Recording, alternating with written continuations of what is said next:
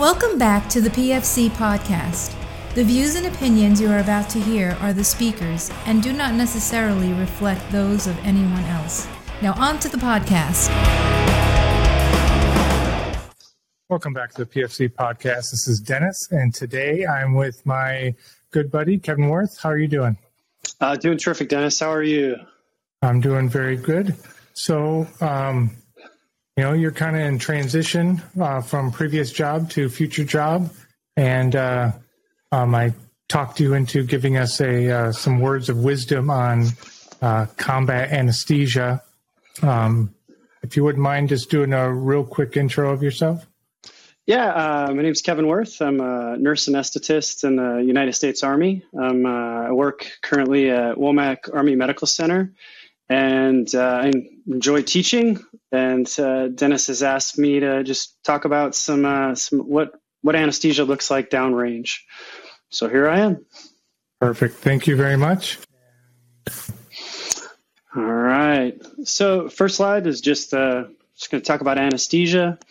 Second slide is just who I am. And if you guys have any questions, feel free to hit me up at the email that's listed. It's kevin.t.worth.mill@health.mil. And then this is just your generic disclaimer. I won't read it out loud for you. And then we'll get to slide 4, which is kind of the meat and potatoes of anesthesia. All right. So when we learn about anesthesia, our instructors talk about the 4 pillars of anesthesia, and they all happen to start with A, which makes things easier to remember. So those 4 pillars are amnesia, analgesia, akinesia, and then autonomic stability. And of the 4, autonomic stability is actually the one where it's where we make our money. Or this is what we get paid for, and also obviously amnesia, but the big one is autonomic stability. But we'll start out with amnesia, and in a downrange environment, typically the best medication that I carry for amnesia is midazolam or Versed. We do carry propofol, but typically not used for hypovolemic trauma patients. We can use that if we have to reduce a fracture or help one of the providers reduce a dislocated shoulder. And then also we do have potent inhalational agents. Those are our gases, but if you're going to do a TIVA, typically the amnestic agent, the agent that's going to cause amnesia, is Versed. And then analgesia. And then I want to just let you guys know, I specifically didn't list ketamine and amnesia because it's not a reliable amnestic. So a lot of the guys you'll talk to, specifically downrange, when you're using just straight ketamine, they do remember the hallucinations. They do remember just vivid dreams. And sometimes those dreams are not the ones that they want to remember. So I specifically didn't list it there. Under analgesia, I've listed ketamine. Ketamine is a potent analgesic, along with fentanyl, hydromorphone, and then any type of regional technique is going to provide analgesia as well. And the other pillar, akinesia, we use, which is a fancy word for don't move. Obviously my job is to provide a stable surgical platform for the surgeon to perform their surgery. If the patient's moving, obviously it's a lot more challenging for a surgeon to repair whatever is injured. So typically the medication that we all carry downrange is vecuronium. And the reason why I choose vecuronium, and a lot of the guys I work with choose vecuronium, is it's lyophilized, and it doesn't need to be necessarily temperature controlled like rocuronium. And the concern that I always have with rocuronium is it temperature controlled in transit? Or does it sitting out in a loading dock somewhere where it's 150 degrees and it's just degrading that medication? If you can guarantee that it's temperature controlled from point of origin to wherever you are, then I would say by all means go ahead and use it. The other medication that we sometimes use for akinesia very briefly is succinylcholine. We do not, or at least I do not carry succinylcholine downrange. That is one of the trigger agents for something called malignant hyperthermia. And we don't carry the antidote to that particular problem set. So we just don't carry succinylcholine. And then also akinesia, like a regional technique. Like you can do a femoral nerve block and a sciatic nerve block and definitely get that lower extremity to not move for the surgeon.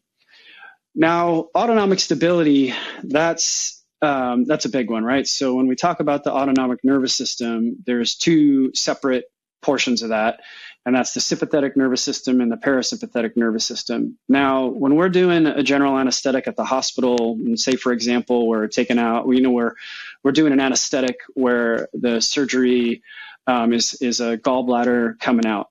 So in that particular scenario, we don't want either one of those systems to fire. Like if the sympathetic nervous system fires, the patient gets hypertensive and tachycardic. And if the parasympathetic nervous system fires, the patient becomes profoundly bradycardic to the point of you can have sinus pauses, asystole, and loss of blood pressure. So that is, we want to keep, the heart rate at 70. We want to keep the blood pressure, 120 over 70. We don't want either one of those systems to fire. So in a trauma patient, it's a bit of a different story. They're alive because their sympathetic nervous system is firing. And, as they become more hypovolemic, their sympathetic nervous system is what's keeping them alive. And we don't want to knock that out with any type of medication that we're going to give them. So when you're trying to plan for whether it's a sedation or whether it's a general anesthetic, you just need to figure out how are you going to accomplish those four pillars. So most guys downrange, most medics downrange will carry Versed, ketamine, and fentanyl. And those are three very good drugs to accomplish whether it's sedation all the way up to a general anesthetic. Like you can do it, those three drugs, it's just dose dependent. So that's kind of the basics of what we learn in the very beginning of how to plan for an anesthetic. Like how are we going to accomplish those pillars? And it can be you can do it in a bunch of different ways, but typically downrange, if you can do a regional technique, I would highly suggest trying to do that. That way you avoid giving the medications through the IV, and you have the systemic effects versus just local effects from a regional block. So, and the next slide we'll get into, and the next slide talks more about kind of where it's mean arterial pressure. So when I talk to either a line unit medic or a SOCM trained medic or a paramedic or one of the flight medics, we are in a hypovolemic trauma patient from start to finish. We are all trying to do the same thing. We are trying to maintain MAP, right? So from the point of injury to the ground medic that's doing tactical care under fire, they are trying to maintain mean arterial pressure. They're going to do that by putting a tourniquet on. They're going to do that by inserting an IV and giving blood. They're going to do that by relieving any type of like a tension pneumo or any type of tension physiology in the chest. So I think that this diagram, and anybody that comes into the OR with me, they definitely will see this diagram, and I like to talk through it because the story of MAP has a lot of different players in that story. So if you were to just start with MAP and go down to your left and look at the systemic vascular resistance. So your systemic vascular resistance is dependent upon the autonomic nervous system. So you have your sympathetic tone and your parasympathetic tone, and both of those systems have tone at any given moment. That's why your heart rate is 70, not 120 or not 30. That's why your blood pressure is 120 over 70, not 190 over 110 or 60 over 40. So the systemic vascular resistance is just a tone in the vascular system in your body. So now if we head up and we look at cardiac output, output has two factors, and that would be your heart rate and your stroke volume. So heart rate's pretty straightforward. Your heart rate's 70 beats per minute. And then whatever volume per beat is ejected from the left ventricle is what you have for cardiac output. Now, if we start at stroke volume, and that's the volume that's ejected from the left ventricle, which with each beat of the heart, we can go up to end diastolic volume. So that's the volume in the left ventricle right before systole. So whatever volume that happens to be, it could be 100 cc's, it could be 150 cc's, but that's the volume in the left ventricle right before the ventricle starts to contract. And that is dependent upon preload. And preload is dependent upon intravascular volume. So somebody that's hypovolemic, we can just go down the trail, right? So if your intravascular volume is low, whether you're dehydrated or you're unfortunately losing blood from some sort of traumatic event, you will have decreased preload. You will have decreased end diastolic volume, which decreases stroke volume, which decreases cardiac output, which decreases mean arterial pressure. And your body tries to compensate for that loss of preload by increasing heart rate and increasing the systemic vascular resistance, turning your 5-liter tank into a 2-liter tank. The other factor in stroke volume is the end systolic volume. So your heart is in systole and it's contracting, and blood is being ejected out of the left ventricle into the aorta. Right at the end of systole, the aortic valve closes, and that volume that's left in the left ventricle, that is the end systolic volume. So the volume left in the left ventricle at the end of systole. And the two kind of players that work on that are contractility and afterload. So if your contractility is high, you will have you will generate more force in the forceful contraction in the left ventricle. You will eject more blood during systole, and then your end systolic volume is actually lower. Now, afterload, this was always a little bit of a challenge for me to understand in school, but the way I think about it and the way I explain it is if you were a red blood cell and you were in the left ventricle, and during systole, there's something called isovolemic contraction, and that's the heart starts to contract, but no blood is being ejected. And if you were a red blood cell, and you were leaning up against the aortic valve during that isovolemic contraction, you're waiting for the pressure in the heart to kind of match the pressure or overcome the pressure in the aorta in order to open the aortic valve. And then you look. So if you were that red blood cell and you were looking down the aorta, that's kind of the afterload. You just basically are that pressure that the heart has to pump against in order to open up the aortic valve. And if anybody has a better way to describe that, or if I'm describing it wrong, please email me and we can definitely put an update to that on the podcast here. So the reason why I think this is so important is, and especially in the current environment where we're talking about prolonged field care and we're talking about critical care in the austere environment, that you have to understand how all these factors talk to one another in order to maintain your map, because you might have to adjust the contractility. You might have to adjust the systemic vascular resistance. You might have to adjust the intravascular volume in order to maintain MAP. And typically in a hypovolemic patient, it's straightforward. You need to give blood, and then typically blood, when you're doing an infusion of blood, you're going to get hypocalcemic. That hypocalcemia will decrease contractility. Hence, you need to give calcium, and the calcium will increase contractility. So those two things, blood plus calcium, will typically, you'll maintain your mean arterial pressure. So that's why I think this diagram is important, and I think everybody from the line unit medic through the spectrum of medics to battalion aid stations to FSTs, all the way back to wherever the role 4 is, that we're all trying to maintain MAP. So hence this diagram. I think if you have any questions about it, feel free to hit me up on my email. But I think take a look at it, try to understand it, and it's just a good piece of information to have.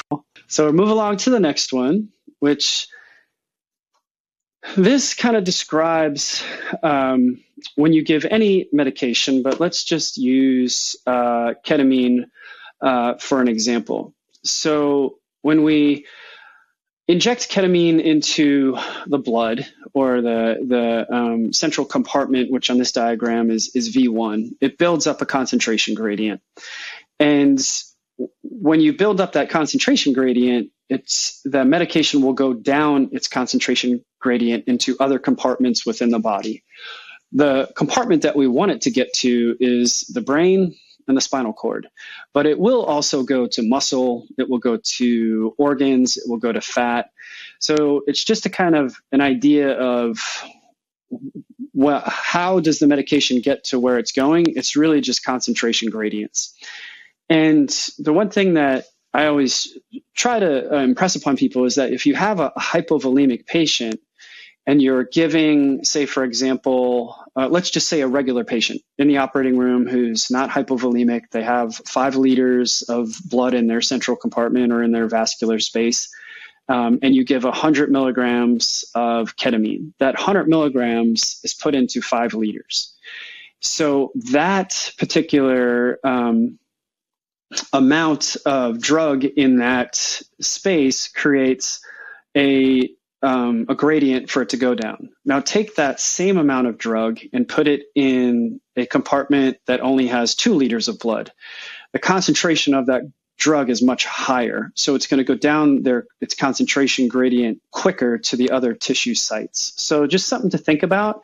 And then as you start to when you become hypovolemic, your body is cutting blood off to like almost everything except the brain. So eventually you're going to get to a point where you're going to put this ketamine in the bloodstream, and that concentration is going to build up very quickly, and it's going to go to the brain very quickly, just simply because that might be the last thing that's getting perfused. So it's just something to think about when you're dosing your medication in a trauma patient. Do I need to give the book dose of the 1 mg or 2 mgs or 3 mgs per kilo, or should I start smaller just because I know this person doesn't have the same amount of blood in their bloodstream and the concentration is going to build up quicker? So that's kind of the diagram that we learn in school. And then I came up with this next diagram, which I understand quite a bit, which is on the next slide. So you've got your Tiva bag, you've got ketamine and Versed in this bag. It goes into the bloodstream, it builds up a concentration gradient, it goes to the brain, and it goes to the spinal cord, and then eventually you're going to reach an equilibrium.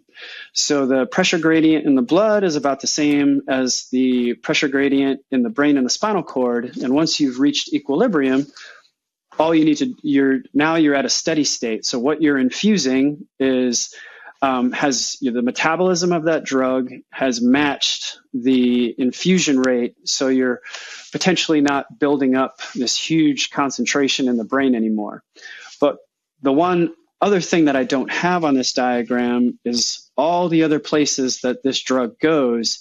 So let's say you turn the Tiva concoction off, and however the Versed and ketamine is metabolized, the liver, and then excreted most likely via the renal system, all of that concentration of drug is going to come out of the fatty tissues. It's going to come out of the muscles. It's going to come out of those organs.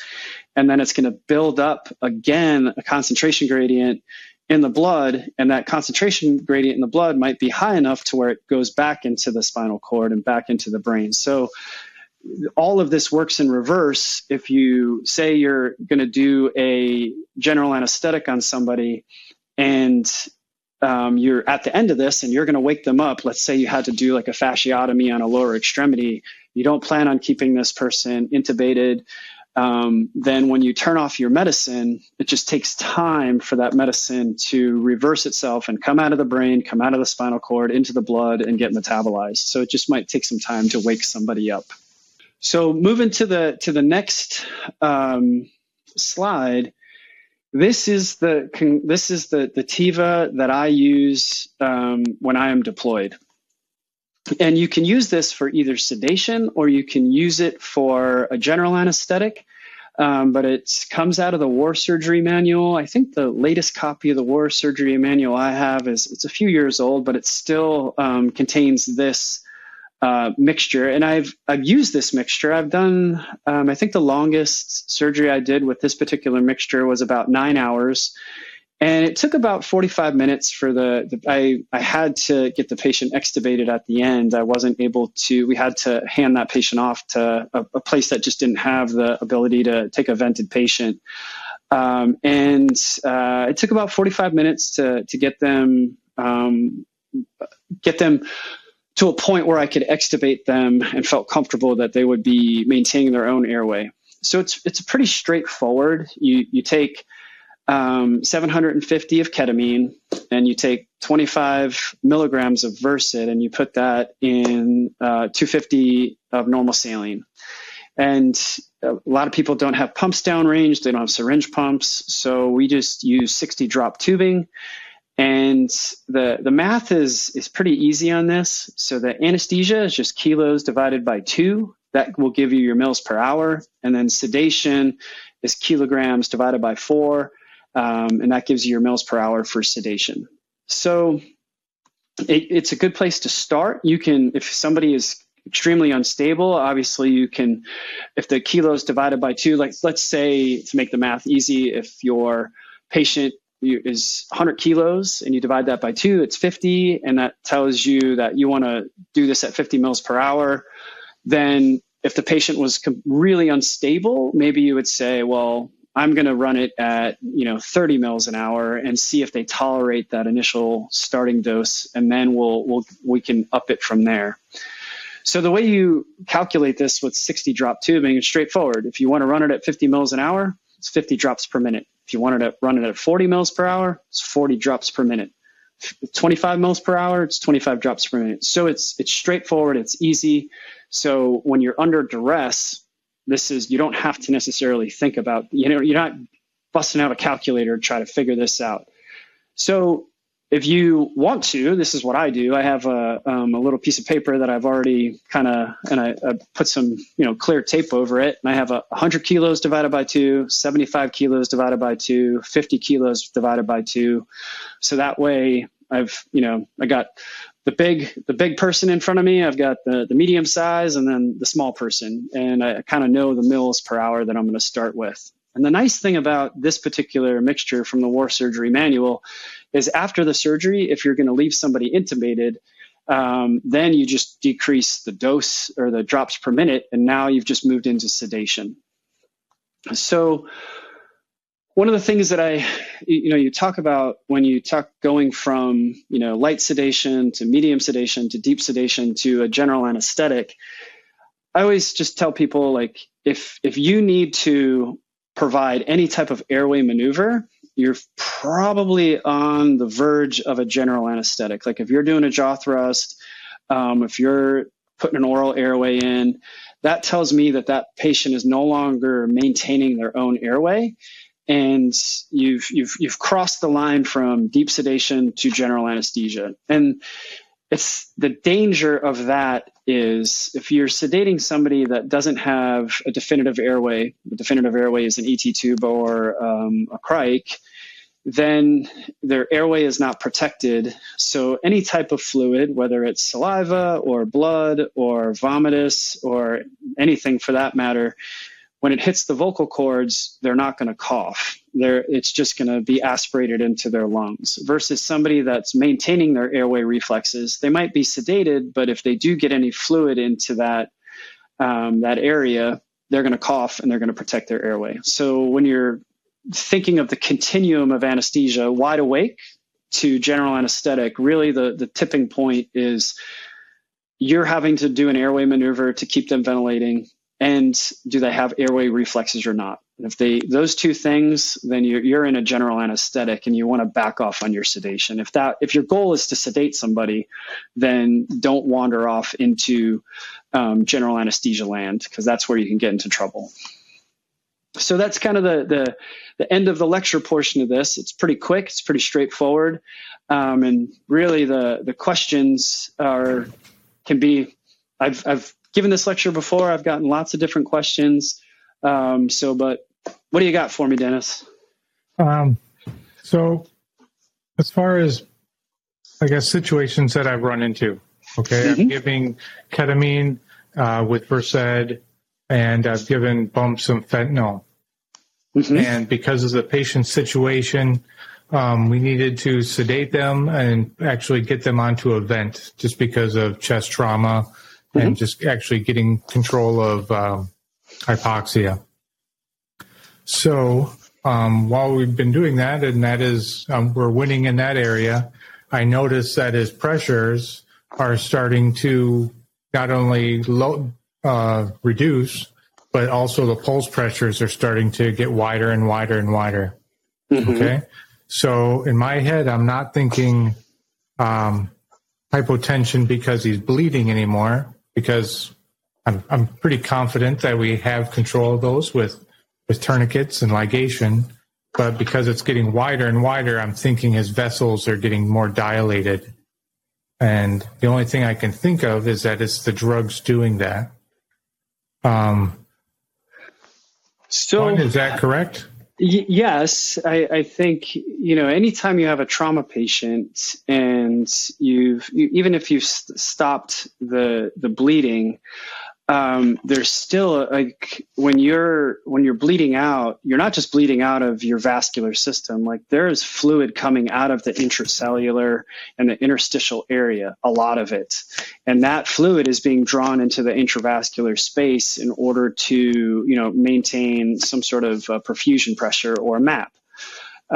So even if you've put the blood back and you think that you've got them, resuscitated, you still have to understand that some of that volume that you're putting in there is not just staying in the vascular space. It's also going back into the cellular space. It's going back into the interstitial space. So you're definitely losing fluid that way.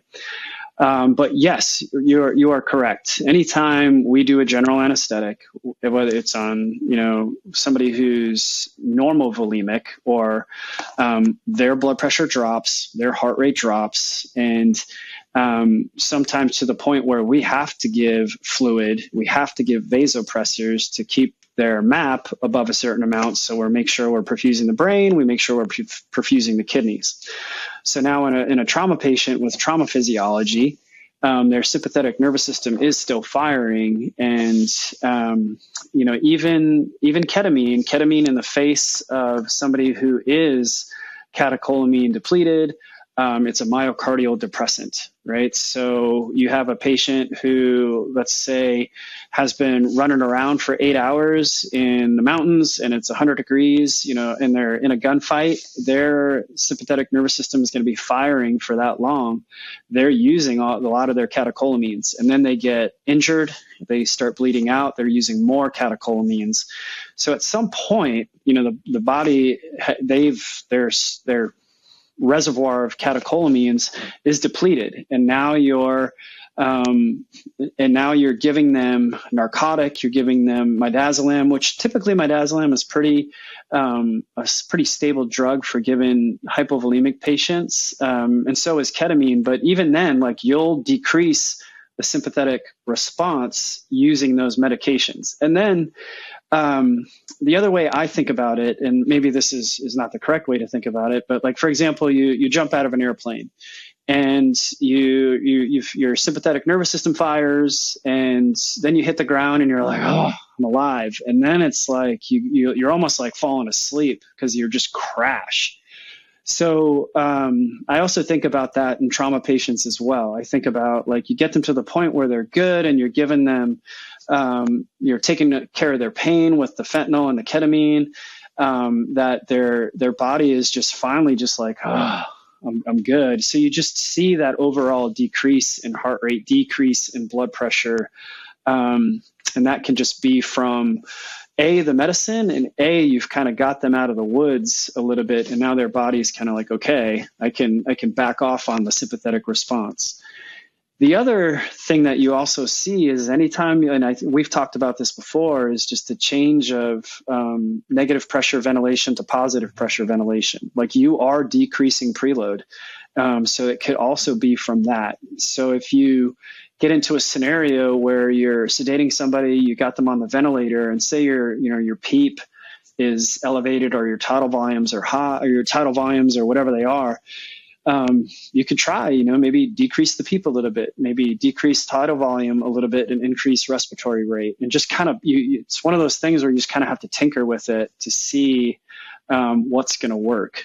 But okay. That's what you see. And I don't think there's like a right answer. I think it's like, okay, I'm going to maybe back off on, giving him Versed and fentanyl, and just maybe use a little bit more fentanyl and see if that works. Or I'm going to try to back off on giving fentanyl. I'm going to make it maybe a little bit of a higher dose of ketamine and Versed and see if that works, or change some vent settings and go from there. The other thing that I try to impress upon the people that come into the operating room is how powerful carbon dioxide in your blood is. So carbon dioxide is if you can imagine, just hold your breath. What happens? Like if you hold your breath long enough, like your sympathetic nervous system is going to fire. Your heart rate's going to go up, your blood pressure is going to go up, and it's because of that CO2 is rising. So if you have somebody on a ventilator and you've got them ventilated to a point where their CO2, their end tidal CO2 is around 35, let that creep up. Let that creep up to 40, let it creep up to 45. And sometimes just that sympathetic tone from the carbon dioxide in your bloodstream can help you with your blood pressure. Obviously, if somebody's got a head injury, you're not going to want to do that. But like in the operating room, I'll let the end tidal CO2 creep up if I find myself giving a lot of vasopressors, and I'll let it creep up to I'm not going to let it get too high, but I'll go to 45. I'll go to a little bit higher than that, and then you find yourself giving less vasopressors. So that's one. So it's a balancing act. It's like okay, like how much drug do I have to give? Do I have to mess with my ventilatory settings? Do I need to give more blood? Maybe wherever you're at, and just kind of see what you have to do to balance out your sedation, your vent settings in order to maintain that map. No, definitely makes sense. I guess given that we have, all the options, as far as things to change, what would you attack first? Would you attack, hey, I want to give this guy fluids first? Or I think in a trauma patient, I would probably give either fluid first or calcium. So depending upon how much blood you've given him, you'd be surprised. Just like you give that guy, another 100 milligrams of calcium, and all of a sudden your blood pressure is fixed. Everything looks good, and it's just because they were hypocalcemic. So I would probably, and if you're in a scenario where like maybe the MAP is, or the systolic blood pressure is kind of sagging in the 80s, and you want to just get it up to 90, you don't have to go crazy. You can give, 250 milligrams of of calcium, and just see what happens. Maybe give 500, see what happens, and go from there. Like if you're in a scenario where you're not like crashing, then you can be a little bit more deliberate in what you're doing. Like you can, like, okay, I'm gonna give him a bolus of maybe some LR. Like you've given him 10 units of whole blood, right? Which is a blood volume, right? So that's 5 liters of blood, and you're like, man, this guy's still sagging. Let me start with some calcium chloride. I think he might be hypocalcemic because we did give a lot of citrate with that blood. So you give the calcium chloride, and yeah, it improves, but not where you're thinking. You're like, all right, well, let me let his end tidal CO2 rise, which is easy. You just turn down his or her respiratory rate, and you let it climb up to 45, just kind of see what happens, and then go, okay, well, I don't think we need any more blood here. let me give a 250 cc bolus of LR or sodium chloride and just kind of see if that works. But it's all a balancing act. And I think it really depends upon how much blood have you given, how much blood have they lost? Do we need more calcium? Do we need to adjust vent settings? Or do I just need to back off on my sedation?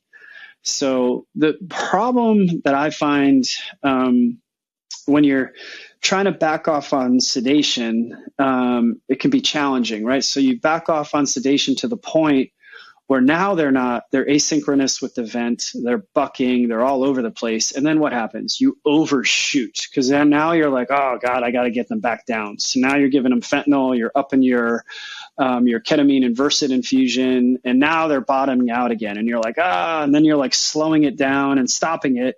And then you're trying to get their blood pressure back up, and then they start bucking again because they're not getting any sedation. So it's you kind of chasing what I call the pharmacological tail, right? You're like, I don't give enough, they buck, I give too much, and then I'm trying to get their pressure back up, and then I turn everything off, and then they're bucking, and then you're like, so you want to be gentle with your movements if the blood pressure allows you to be. Now, if your blood pressure is really low, the quickest way to get it up is to give calcium chloride in that environment. Most people aren't going to push epi. Most people aren't going to push norepi or any of those medicines. They're just going to push calcium chloride. And as long as they have a big bore IV that's flowing well, or calcium gluconate, that's gonna fix your blood pressure fairly quickly for about 10 minutes, and then that gives you some 10 minutes to kind of go, okay, what do I need to do here? And then you're going through, do we have any? Did they have a subclinical pneumothorax or some sort of? And now you've put them on positive pressure ventilation, and it's getting worse. So you can go through, listen to lung sounds, and just kind of reevaluate all of your interventions and make sure you're not missing anything. Yeah, that definitely makes sense. Now, during while you were giving your answer, you mentioned a fluid that was not blood in a trauma patient. Was that an accident or? Not necessarily. I think I've seen this a few times, and it's where people just maybe get too much packed red blood cells. And now their hematocrit is like 70 because they didn't get FFP to match the what's it called? The packed RBCs. So you don't see it as much, I think, with whole blood, but I've definitely seen it with packed RBCs where somebody gets, I wouldn't say over transfusion with packed RBCs. They just got under transfused with FFP or what type of plasma. And you're looking at a crit, you draw the blood and you're like, this guy's crit is 70. His blood is sludge. And you have to dilute that out with something. And you don't even know what the true hematocrit is. You don't know what the true hemoglobin is because you just got transfused pure packed RBCs. So, yeah, I mean, you could give crystalloid in that scenario but also FFP would also probably be a better answer. But yeah, I wouldn't say, if your blood pressure sagging, you feel like you've resuscitated them enough, you're in a resource constrained environment, blood is not limitless. You've given calcium chloride, you've done all these things, and you're like, all right, let me see if he or she responds to fluid, and go from there. And maybe they will respond to 250 of normal saline or LR, and then you'd be like, well, maybe I am under resuscitated. Maybe they do need another unit of blood. Mm-hmm. So I think in a hospital, you'd probably even in a hospital, blood's not unlimited, but in an austere environment, you want to really go, okay, do they need this next unit of blood? Yes or no? Can I do something else besides blood? Okay. So what advice would you give to a medic they're going downrange, their intention is not to put this person on a surgical table. I just need to maintain this patient until I can get them to somebody else more competent. If there was some general advice as far as the use of my drugs, as far as dosing or which drugs to reach for first, I guess, what kind of basic advice would you give? So now, are we talking about sedating somebody? We can just start with getting pain under control. Then worry about sedations. We can start basic like that. Well, I would, depending upon where we are, Sure. you could start, if you have an IV or not have an IV, but if let's say you have an IV, I would start with the drugs that are reversible. Like Okay. fentanyl is reversible, and so is Versed. Those are two drugs that most people are carrying Narcan, and most people are carrying the reversal for Versed.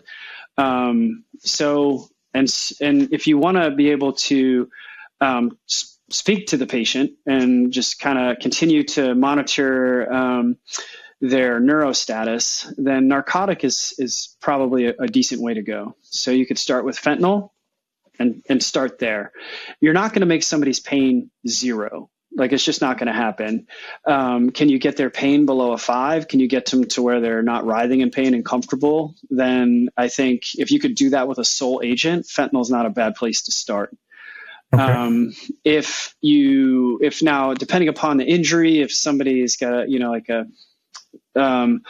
an amputation, and maybe you're like, well, I don't think they need to remember the next 8 hours of this, but you still want to keep them arousable, then fentanyl and Versed is not a bad place to go.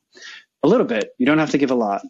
Now, ketamine's a great drug, but sometimes ketamine can definitely muddy the waters when it comes to just monitoring somebody's neurostatus. So for example, I was in a scenario where I was taking care of somebody that it was a gunshot wound and otherwise stable, but was just in a lot of pain. So I was using fentanyl, and I got to a point that I had given a lot of fentanyl, probably a lot more fentanyl than most people would have been comfortable with. But I also had airway equipment there. I had the reversal, and I had extra hands. I was in a hard stand with plenty of resources. If you wouldn't mind, what is a normal dose of fentanyl? I would say anywhere from the guys that I would say anywhere from 50 to 100 mics to start with, and just kind of see what happens. Right. The concern is they're gonna go apneic, right? And I mean, so the particular guy that I was taking care of, I was upwards of 500 mics of fentanyl in about 10 minutes. Okay. And he was just wide awake and talking to me and was just writhing in pain. And I was like, okay, well, this isn't working. So I just was like, I'm not going to go any higher than that. I mean, that's a pretty whopping dose of fentanyl. So I chose to just use some ketamine, and I gave him 10 milligrams of ketamine, which the pain went away. But he just did not like the way the ketamine made him feel. He just you could see, he's like, the walls are moving. And this was only 10 milligrams. And he started having a little bit of anxiety, almost like a panic attack. So that's when I took out a milligram of Versed and gave it to him. And then he chilled out. So if I would have started with the ketamine, would I have used that high a dose of fentanyl? Probably not. But I was just trying to avoid the ketamine and Versed because I just wanted to be able to talk to him. And once I gave him that low dose of ketamine, that low dose of Versed, he was comfortable. And I could still talk to him, but I could definitely tell, if he had any type of a neuro injury, it would have muddied the waters. Okay. Now, mentioning ketamine and Versed, kind of I would say the newer trend is to not give Versed with ketamine unless is necessary, which is always the caveat. Every guideline says don't do this unless you actually need to, which they never say when that is. Yeah, right? I've been definitely part of some of this conversation and just some heated, fun debates amongst some of my colleagues. And I think if you are in a controlled environment in the United States, or any non-war zone, and you have a patient who comes into an emergency room who's in pain, they have a femur fracture, a tib-fib fracture, whatever it is, and you give them ketamine, they have not just been out in war. They've got injured. Maybe it was on the soccer field, maybe it was a car accident, whatever it was, but their mind is not.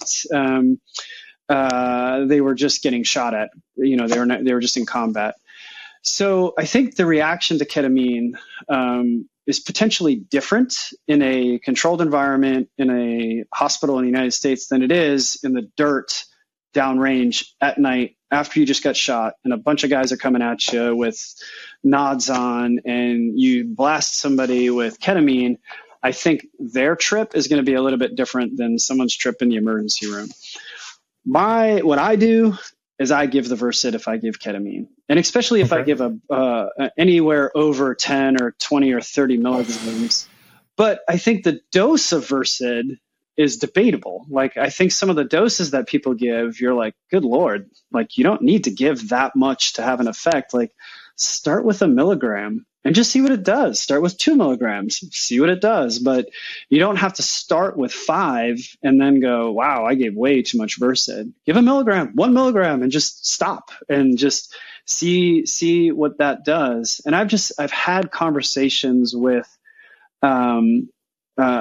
people that have been injured downrange that have gotten pure ketamine, and they talk about the hallucinations that they had, and they were not pleasant.